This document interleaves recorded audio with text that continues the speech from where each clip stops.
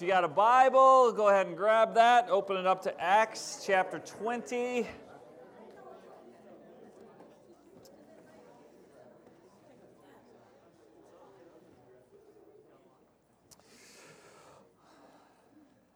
Actually, yeah, I will take it.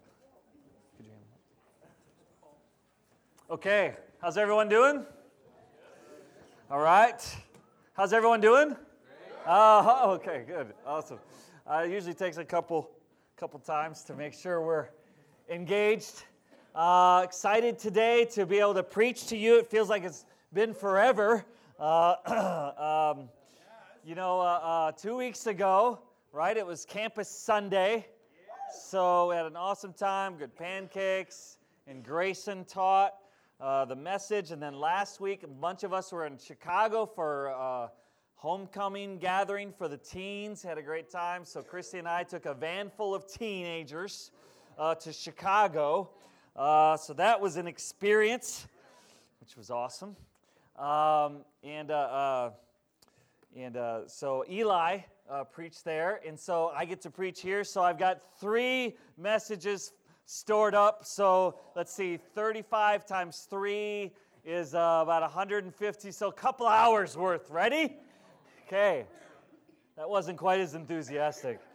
Don't worry, we'll be done in normal-ish time. But it is fun. Actually, I think Grayson and Eli preaching makes a point that it's really good and healthy for us to have multiple preachers at church. Amen? Especially these young guys, because they're of a different generation, and so they speak a different language, right? So when I pull out like 70s and 80s illustrations and songs, all the young people aren't like, so that's good. And it makes the point that we elevate the Word of God, not the messenger of God. Amen? Can I get an amen? It's not about personalities around here. It's about the Word of God. And we don't come to church because of a certain preacher and their personality. And a lot of churches are built on that. I don't know if you know that, but a lot of people go where they like the sermon, and that's about it. And we don't do that here because half the time we don't like the sermon. No, because we're family, amen? And awesome. So I know they did an outstanding job, and I was so excited about Grayson and Eli and Lee up in Duluth, all of these young men becoming ministers and leading churches someday. So that's exciting. Okay, today's exciting for another reason. Today is my lovely wife Christy's birthday. So happy birthday to you, hon. Turns 29. Looks like it, but a little older. Jesse's birthday too. Happy. And Meg? Okay, we gotta sing. Happy birthday to Christy, Jesse, and Meg. Happy birthday to, and who? Me? And Kenny. Kenny Tubwell too. Christy, Jesse, Meg, and Kenny. Happy birthday to you. All right. This is a historic day. Wow. Man, forgot about that. Okay. All right. Let's just get in the Bible here. We're walking through the book of Acts, and actually we're going to take a step back because Eli kind of got into Acts 21.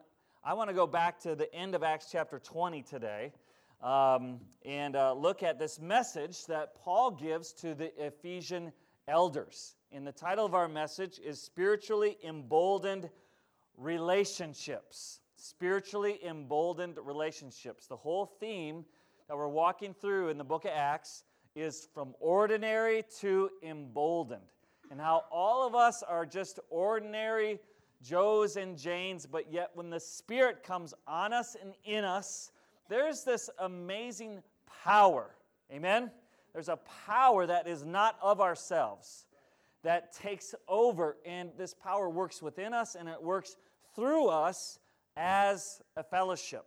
And so we are powerful in this world. We are powerful as a group, but it's not because as individuals, we're just ordinary Joes and Janes. but together we're powerful because of the Holy Spirit. One of the ways that makes us a force to be reckoned with is the kind of relationships that the Spirit works through and works in and forges this kind of unity that we have in the church. And that's what Kevin described, that this isn't just church we come to on Sunday. This is our family. Amen? This is our family. We are one. This is God's family and our family. And a lot of churches, we don't want to be like a family. We want to be a family. Big difference, right? Okay? And family really loves one another. And so this message is actually, Acts 20, verse 17 through chapter 20, the end of the chapter, is the only sermon or the only speech recorded in the book of Acts that's addressed to exclusively a Christian audience. Okay? All of the other there's 6 evangelistic sermons, so messages that are addressed to those who are not in the church about the good news of Jesus. And then there's 8 legal defenses in the book of Acts, defending Jesus, defending the church, etc. So this is the only message addressed to the church itself. It's addressed to the Ephesian elders or ministers or presbyters or shepherds, whatever you want to call them. It's addressed to them from Paul, but it can absolutely be applied to all of us, because the reason is because the Bible, throughout the whole Bible, refers to the family of God, the people of God. And we in the New Testament are clearly instructed that we have responsibilities to one another. Love one another, encourage one another, be devoted to one another, have sincere love for one another, etc., etc. There's an incredible amount of one another passages that communicate that church isn't just about a preacher or a minister kind of doing all the work of the ministry, but that the church is about the family doing the work of the ministry with one another. Does that make sense? And so we are all engaged. So this message, though specifically to the Ephesian elders, can be applied to all of us in how to have really Christ-like relationships, emboldened relationships. Hebrews 3, verse 12 and 13 says, "See to it, brothers, that none of you have a sinful, unbelieving heart, but encourage one another all the more as you see the day approaching." So we have a responsibility to see to it that each other we're doing okay. Amen? And that's a responsibility that we take seriously. All right. So spiritually emboldened relationships. Let's read in Acts chapter 20, we're going to start in verse 17. For Miletus, Paul, sent to Ephesus and called to him the elders of the church. And when they had come to him, he said to them, "You yourselves know from the first day that I set foot in Asia how I was with you the whole time, serving the Lord with all humility and with tears and with trials, which came upon me through the plots of the Jews." If you want to be a servant of the Lord, which every Christian is a servant, amen, then you got to serve with humility, which means you either are humbling yourself or you're going to get humbled. Those are your only 2 options. It's much better to humble yourself than to get humbled. Are you with me there? So you're going to serve with humility. You're going to serve with tears, okay? And trials. So it's hard. Being a Christian, life has trials, doesn't it? You know, it's so interesting. Okay, special side note. I just got to say this. It's so interesting how when hardship comes in our life, what is our typical reaction to hardship? What'd you say? Why is this happening to me? Overwhelmed, discouraged, right? We just get, life's hard. You know what the Bible says? The Bible says to consider trials as pure joy. So when we are spiritual, when trials come on, we're like, trials! Yeah! I got some hardship in my life today. Woohoo! Right? When the Packers score a touchdown, do you go like, oh, touchdown? I mean, I know it's rare, but Especially this year. sorry. So, no, there's joy. So, listen, one of the things that trials reveal, when we respond that way to trials, what that reveals is that we have a worldview that life is meant to be a big Valley Fair ride. That God should just smooth it all out, give me comfort and joy and peace and happiness because I have an inalienable right to be happy and I'm going to pursue it. Anyone gets in my way, out. Okay, because I should be happy. And when I get suffering or hardship in my life, something's wrong.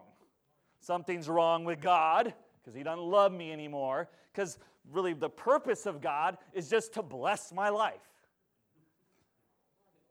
So something's wrong with God or something's wrong with me. What did I do wrong? I sinned. I don't know. You know? It's like, actually, no, nothing's wrong. Nothing is wrong. Therefore, don't be surprised at this painful trial that you were suffering. Right? Are you with me there? Don't run off to some drug to fix your discouragement. Run to Jesus. Okay, now, hey, I know sometimes, okay, boy, but that needs a qualifier, doesn't it? Okay, I know sometimes we need chemicals to balance. Okay, I'm all for that. Okay, amen? Yeah, jeez, that was quick. Yet, our world does have a fixation and an addiction to feeling good. And the Bible says, that's not the way life is. Okay? Sometimes life feels bad. And actually there's a purpose for it and through it. And it makes us rely on God and not ourselves. It forms Christ's character in us. It makes us look to a hope of eternal life, eternal joy, God's kingdom restored on earth, because this current age isn't the final destination of our souls. Amen? Amen. Okay. Okay, that wasn't anywhere even in the sermon. Okay, so trials. Paul's like, yeah, trials, tears, humility. This is all part of being a Christian.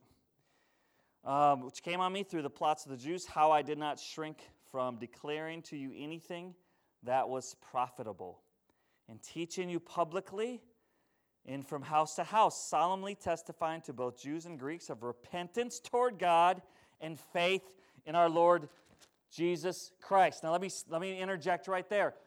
My message, Paul's message, is repentance and faith in Jesus.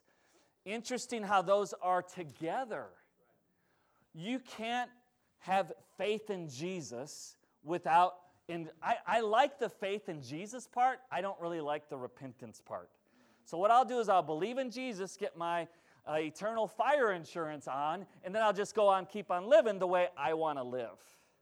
That's what I was taught for 20 years, right? But that's not what the Bible actually teaches. The Bible says if you're gonna have faith in Jesus and follow Jesus, then you got to turn from sin, repentance, right? It's two sides of the same coin. Amen? So that's what he says. And verse 22, and now behold, bound by the Spirit, I am on my way to Jerusalem, not knowing what will happen to me there, except that the Holy Spirit solemnly testifies to me in every city, saying that bonds and afflictions await me. Now that's not a very encouraging sermon from the Holy Spirit, but I appreciate him being honest. But I do not consider my life of any account as dear to myself, so that I may finish my course in the ministry which I received from the Lord Jesus, to testify solemnly of the gospel of the grace of God.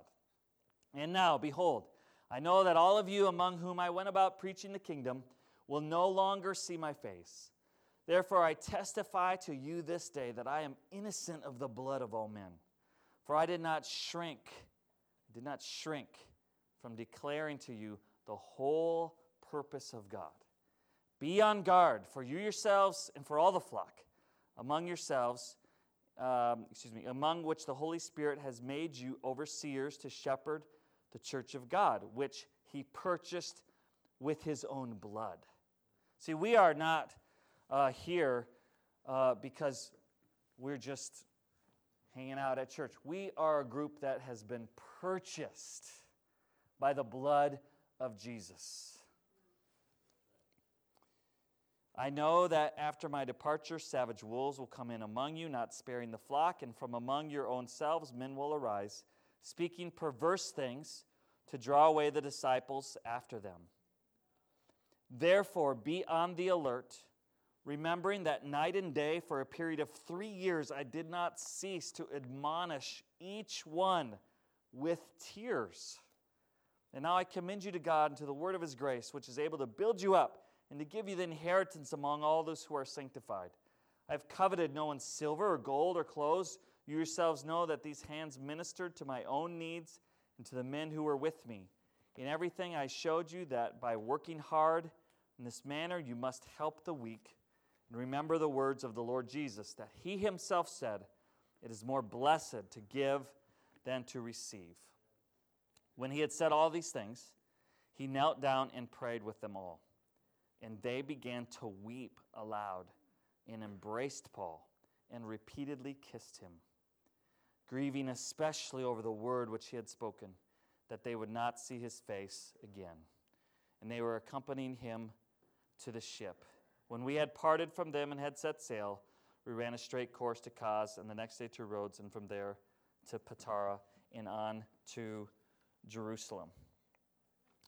The NIV says at the very end, says, after we had torn ourselves away from them.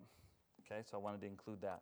So spiritually emboldened relationships. Let's draw from this text, let's draw from the mind of the Spirit and the mind of Paul. What was his convictions? What was his mind such that created these incredibly deep and strong and edifying relationships, okay? And let's imitate that. So this is interesting. This is one of the few times that the Apostle Paul, kind of the veil is taken away, and we get to see behind the curtain into what are his thoughts? What is he thinking? Why is he doing what he's doing? Okay? What is his motivations? What are his feelings? And this chapter here and some writings in Corinthians kind of reveal, Paul really opens up his heart. So let's talk about this, not holding back. So often we see in this text, Paul repeatedly states, I didn't shrink back. I didn't hold back. And so point number one is not holding back our togetherness. So how do we have these relationships? We need to not hold back. All of us tend, when it comes to relationships, it's very easy for us to hold back, to withdraw within ourselves, to shrink back. Because relationships can be hard. Relationships can be scary. Relationships are vulnerable, okay? And we tend to hold back. Let's talk about not holding back our togetherness, our words, and our tears, okay? So first of all, togetherness. Verse 18, Paul says, hey, we need to be together. I'm not just going to pass by Ephesus. Come on, guys, come on. We need to have some together time. And then he says, I want you to remember how I was with you the whole time. Verse 20 says, I was with you publicly and house to house. Okay, verse 31 says, for night and day for 3 years I was with you, admonishing you, teaching you, testifying. And then verse 36, we see them, this last moment of togetherness. We see that he knelt with them. He prayed with them. He wept with them. They kissed one another. And when they finally had to depart, it was like a ripping of hearts. It was a tearing away. See, we're not going to have relationships unless we simply get ourselves together. Are you with me there? Acts 2 says they were constantly together. Together they met day. Acts 4, all the believers were together.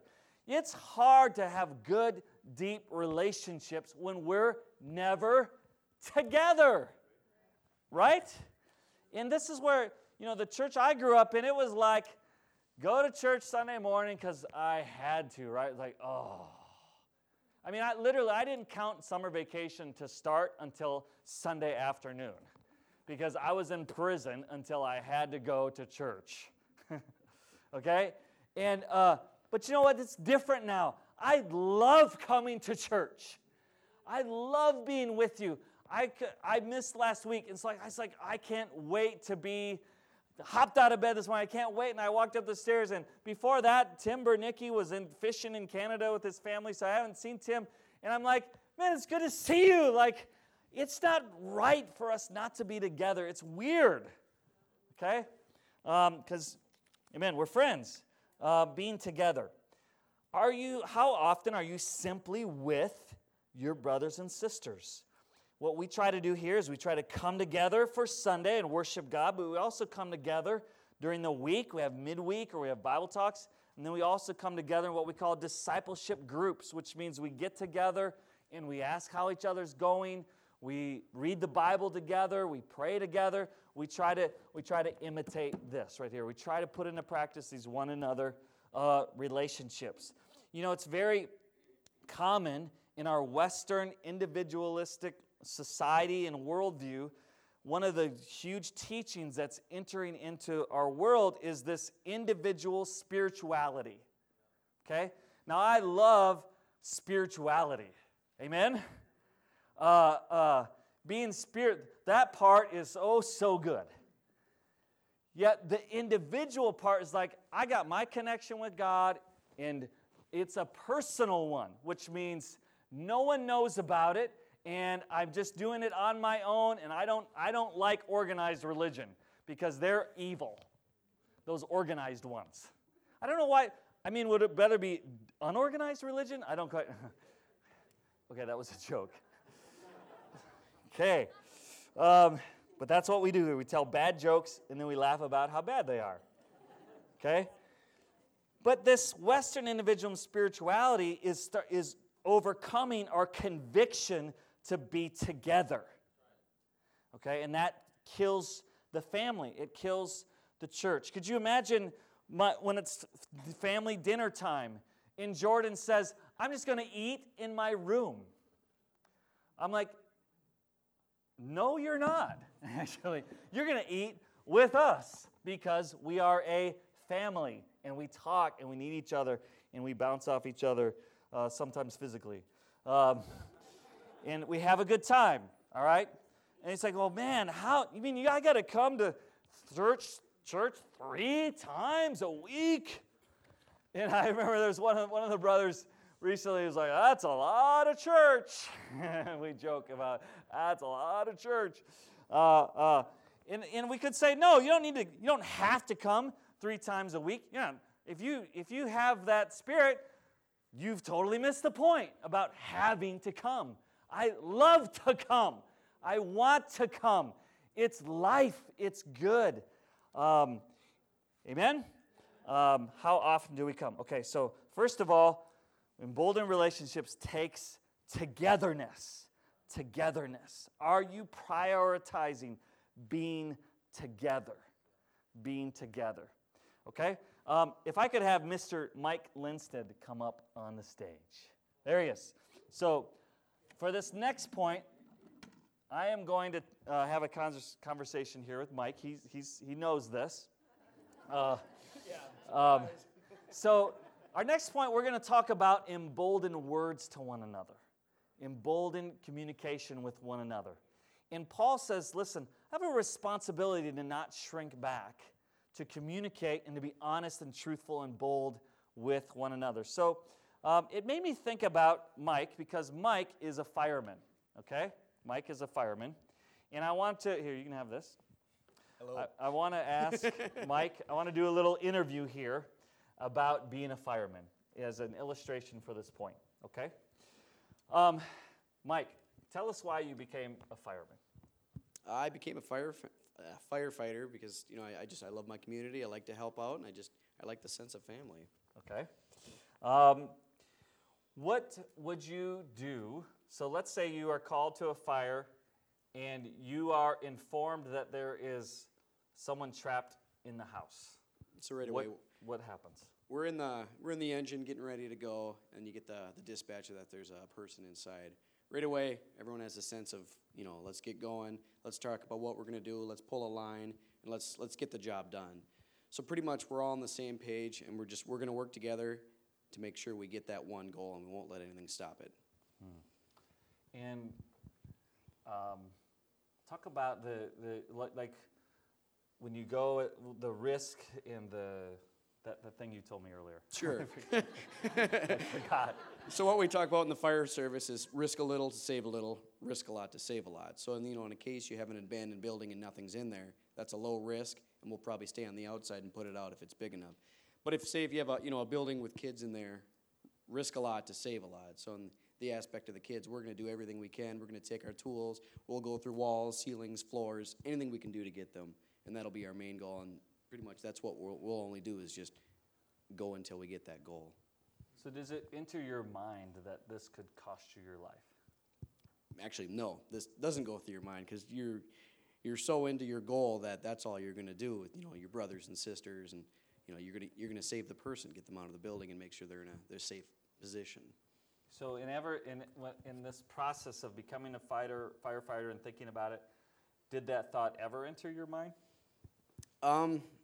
I haven't had a situation with to actually rescue a human. I've had a couple cats and dogs, but usually when you're a day after, a week after, you're sitting with your friends talking about it, that's usually when you think about it. But yeah, you never think about that on the scene. You get ready to go. Okay. So what would you think, Mike, of a firefighter who you're in your team, you're there, and you have the tools, you have the water, you have the equipment, you're dressed, you're ready to go, and then it comes time to go save this child. What would you think of a firefighter who at that point held back? Well, you'd be hurt. We work together. We're a big family. The fire service, is pretty parallel with the church family, that you're all working together. You're one family, you're one body, and you all have to be working, at the highest point you can be. So if someone's not able to do a task, you don't just let them go and push them on the side. You need that person. Kind of like every person in the church has a hand, ear, head. They all have a role. So you get the partner together and you just encourage them. You get them going. This is what we need to do, and just get them going. It's a big task and something that needs to be done. Yeah. At one point, I remember you said, when we were talking about this earlier, you said how you would feel about if that person held back. Do you remember? Oh yeah, for sure. No, you'd almost feel hurt, because it's a big family and you're together, and by the time you're ready to do what you're trained to do, that you're not going to do it. It just, it also just it puts you down. It breaks you down and it hurts the team. Yeah. What would your advice be to that fireman that just struggles to have courage in that moment? How would you encourage them? Pretty much that, we're a big family, that we're all together, that, no one's going to fail on their own. We're going to bring you together, we'll rise you up, we'll train more, we'll talk about it, and we'll show the sense of belonging and how it really should be. Yeah, amen. Do you feel like you consider yourself a hero? No. You always see it on TV in Chicago Fire, and you get the whole hero thing. But no, we're really not. You're just you're doing your job. You're another person, and just serving the Lord. Amen. Well, thank you, Mike, for your service. We appreciate you. Thank you, man. Good job, Mike. I also want to thank Carol. Used to be a firefighter, and Tom as well as a firefighter, and we appreciate all you guys. And we have, they'll never say we're a hero. I'm just doing my job, right? But you are heroes, and you're our heroes, and we appreciate you. The idea of a firefighter having what he needs to get into that house and rescue that child, right? The idea of that person having the water, having the tools, having the team, having the training, and have gotten up to this moment and then shrinks back and holds back. That would be they would feel so discouraged. They would feel like they would be so hard on themselves. But we would not respect that. We would feel like to withdraw into yourself at that moment is not okay. It's not okay. And this is the sentiment that Paul's communicating to the Ephesian elders. He's saying, I have the words of God, the Spirit of God. We have the gospel of grace. So the world is on fire, and we have what the world needs. We have the message of Jesus. We have the Spirit of God in us. I have the training from Gamaliel, from the brothers. And I came to Ephesus, and I didn't shrink back from giving anything that would be helpful, any message, any words of encouragement, etc. You know, to shrink, this word shrink in the Greek, means to withdraw oneself, to be timid, to cover, to shrink. And, you know, when it comes to relationships, it's so easy for us just to stay on this level of shallowness and not to have the courage to dive into the deep end. This is me. This is my sinful nature. This is what I struggle with. Just to kind of stay at this where everything's all good, right? I saw a movie one time by De Niro. It was entitled, Everything's Not Okay. Something like that. Everything's not okay. Hey, how's it going? Good. How are you? Good. This is our default value. And sometimes, especially at church, because we feel this pressure to be churchy or whatever, right? And I remember one time talking with a friend of mine who went through a divorce, and we looked back, and you don't know this person, so don't try to think who it was, okay? And it's like, what happened years ago? It's like, in retrospect, what happened? And they said, just was struggling in different areas of our life. It's like, well, did you talk to the guys about it? And his response was heartbreaking. He said, oh, no. The guys, I meant the church that he went to. No, that's the last place you talk about that sort of thing.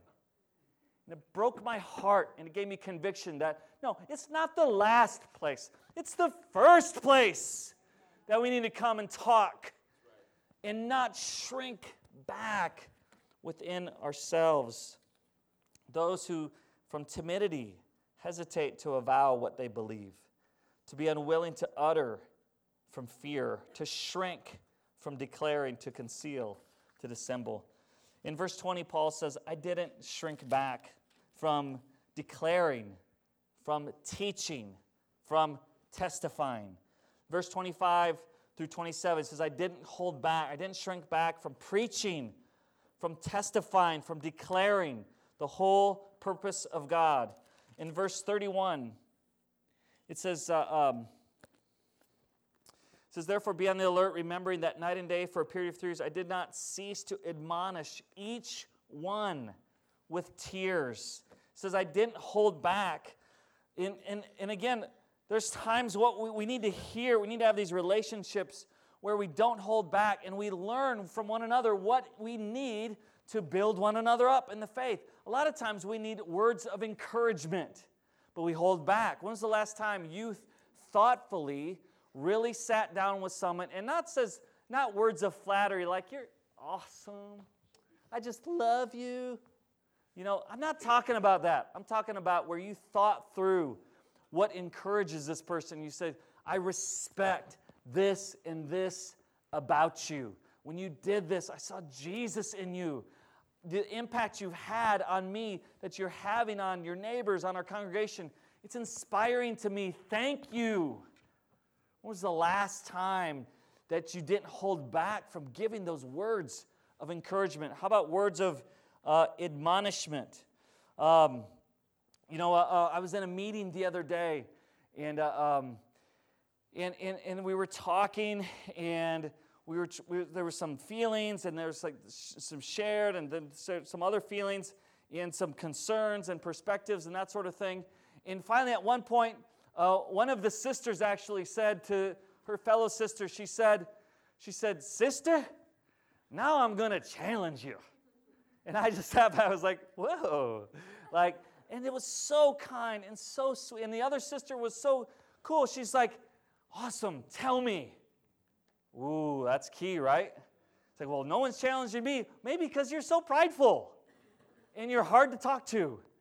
She was like, oh, bring it. And they did, and they had an amazing interaction. It was so good. Admonishing words of his grace to build one another up. And here, Paul reveals his convictions behind this. Listen to this. It says in verse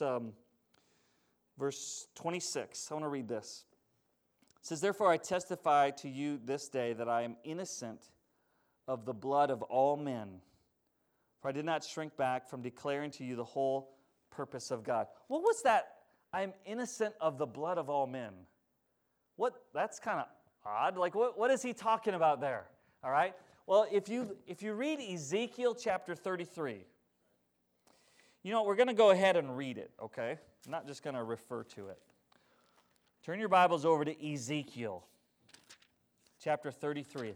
This is what Paul's talking about. This was the burden that was on his heart. This is what motivated him. You say, oh, I don't know, this is hard for me because I'm a kind of a conflict avoider. Aren't we all? Who of us just give me some conflict today. Just feeds my soul. I'm a conflict avoider. I'm a people pleaser. Join the club. Okay? I know what I want to do today. I want to present the whole truth of God and have everyone hate me. That will be the best day of my life. Okay, we're all conflict avoiders. We're all people pleasers. So there's got to be some sort of conviction deeper than our sense of security that will push us past those things to say what needs to be said. So this is what Paul meant when he said this. Ezekiel 33 says, and the word of the Lord came to me saying, Son of man, speak to the sons of your people and say to them, if I bring a sword upon a land, and the people of the land take one man from among them and make him their watchman, and he sees the sword coming upon the land and blows on the trumpet and warns the people, then he who hears the sound of the trumpet and does not take warning, and a sword comes and takes him away, his blood will be on his own head. He heard the sound of the trumpet, but did not take warning. His blood will be on himself. But had he taken warning, he would have delivered his life. But, now another but if the watchman sees the sword coming and does not blow the trumpet, and the people are not warned, and a sword comes and takes a person from them, he is taken away in his iniquity, but his blood I will require from the watchman's hand. Okay, now as for you, son of man, I have appointed you as a watchman for the house of Israel. Say, well, I'm not a watchman for the house of Israel. Yes, you are. Yes, you are. We all are. Okay, Hebrews 3, Colossians 1:28. We are all responsible to one another. Okay? Cain tried to pull that. When God said, hey, Cain, where's your bro? And Cain said, well, am I my brother's keeper? God's like, yeah, you are. Now, he didn't say that. That's not in the text. But that's clearly the implication. That we are, yes, Cain. And by the way, not okay to kill him. Your little excuse thing doesn't work with me. Because I actually saw what happened. And his blood's crying out to me from the ground. Okay? So when we say, not my problem, man, they got issues, don't they? Yeah, they do. Let's gossip about it, but let's dare not actually talk to them about it. Am I my brother's keeper? And God says, yes. That's why I put you together. So you can communicate to one another what needs to be communicated. So you can save one another from each other's sinful. Now, does that mean you're responsible for the other person? No. They're responsible for themselves. But we are responsible to the other person. Big difference. Amen? What are we responsible to? Say, to sound the trumpet. Right? That's what he's saying. If you sound the trumpet, if you're involved in one another's life and you sound the trumpet, then they don't listen to you, then their blood is on their own head. But if I tell you to sound the trumpet and you say, not my problem, and then they die because of their sin, then yes, they die because of their sin, and I'm going to deal with you because you loved yourself so much that you didn't care enough to get in that burning house. I gave you the water, I gave you the tools, I gave you the training, but you shrunk back because you cared only for yourself, watchmen of Israel. And if that's our culture, we're done. Are you with me? But if we have a culture where we're committed to one another, we love one another, we get engaged with one another, and we have the difficult conversations. And it goes along with this. I don't know how to say this, but I got to say something. Right? Amen? Okay. It's actually serious business. It's like, why is he so serious? Because it's serious business. We remember what Mike said? Low what? Low risk. So, risk a little, save a little. You know what? We're not trying to save each other's pocketbook.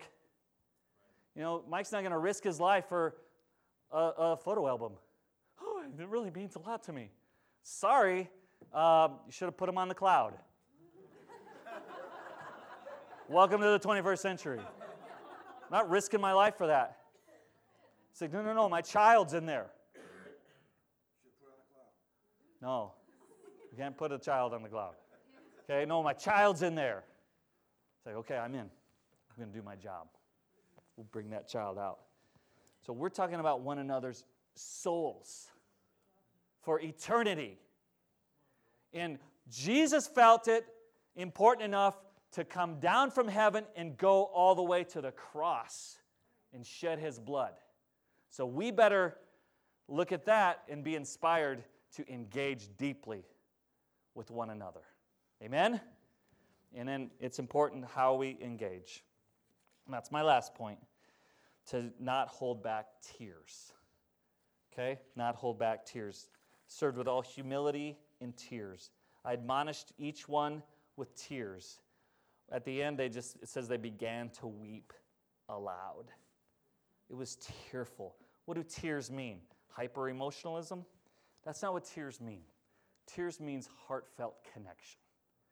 I know some people who don't shed tears, but they're more heartfelt and connected than anyone. And I know a lot of people who shed tears, but those tears are coming from a place of shallowness and ooey-gooey-ness, that they don't really risk to really get engaged. So it's not about the physical thing, right? It's about the heart, all right? Okay? So what did he mean here? Okay, remember what Paul said to Timothy, 2 Timothy 1, verse 4. He says, recalling your tears, I long to see you. Paul and Timothy were engaged at a heart level, heartfelt togetherness. Paul says this to the Corinthians in 2 Corinthians 4. For out of much affliction and anguish of heart, I wrote to you. See his words, point number 2. But with not just words of frustration, words with tears. Wrote to you with many tears. Not so that you would be made sorrowful, that's not my point, but that you might know the love which I have especially for you. The Corinthian church was a challenging group for the Apostle Paul. There was no group more challenged than that group in Corinth. But he loved them, and he didn't withdraw from them. He didn't shrink back. He communicated them openly and honestly. I've opened wide my heart to you. Open wide your heart in return. He says, with many tears I wrote to you. Having heartfelt togetherness.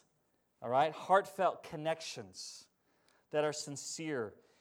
If we have togetherness in words but no tears, the family magic is gone. It's legalism. It's duty. But when you have honesty and openness and togetherness with tears, that's where the magic is. That's where the Spirit is. Fully invested and deeply connected. We must constantly be fighting against the tendency to make church shallow, to make church religious, to make church dutiful. This is how the Spirit moved in Paul. This is with deep, heartfelt connection in tears. Jesus, let's go ahead and head on into communion, okay? Let's prepare ourselves for communion by thinking about Jesus. Jesus saw that the world was on fire. The world was in sin and enslaved to it, and it's only getting worse. Jesus saw that I was in sin and enslaved and only getting worse. But he didn't just sit back and say, bummer, let's start over on a new planet. Those guys, their own choice. No, he said, okay, that was the wrong choice to sin and to do evil, but I'm not giving up on them. I'm going to enter myself into that. And I'm going to go in the flesh, and I'm going to become the Lamb of God to take away the penalty and the power of sin through his death, burial, and resurrection. He considered, just like Paul, his life worth nothing to him, and therefore went all the way through the cross into the grave in our place, so that by the power of the Holy Spirit and his resurrection, he could enter into our sin and our shame and our penalty, but now through faith and repentance and baptism into Christ, we can enter into him, amen, and be freed, not just on earth, but forever from the power and the penalty of sin. Let's remember, as we remember Jesus, let's remember where we either are or at once were, that we're in our sin, in our shame, and we needed to be set free. We were the child in the house saying, help me, I can't get out. And let's also remember that our world is in that spot largely. And let's have emboldened relationships where we refuse to hold back our togetherness, our words, and our tears. Amen? Let's go ahead and pray for communion. Oh, Father, thank you so much for your word. It's just so rich, so deep, it's so challenging, so cutting right to the heart, right into my flesh. My tendency to shrink back and to avoid those difficult conversations, to protect the vulnerability of my heart out of fear of looking stupid or dumb. Father, thank you, and just that independent desire to not want to deal with everything. Father, thank you that that word cuts into us and challenges, calls us to be together, to speak to one another, your words, your truths, and to not hold back even our tears. Father, thank you for Jesus. Thank you that he didn't hold back his life. He didn't hold back his words. He didn't hold back even his tears as he shed them on the way to the cross. Father, help us to remember Jesus at this time, to be grateful, to be inspired to be like him. We love you and pray in Jesus' name. Amen.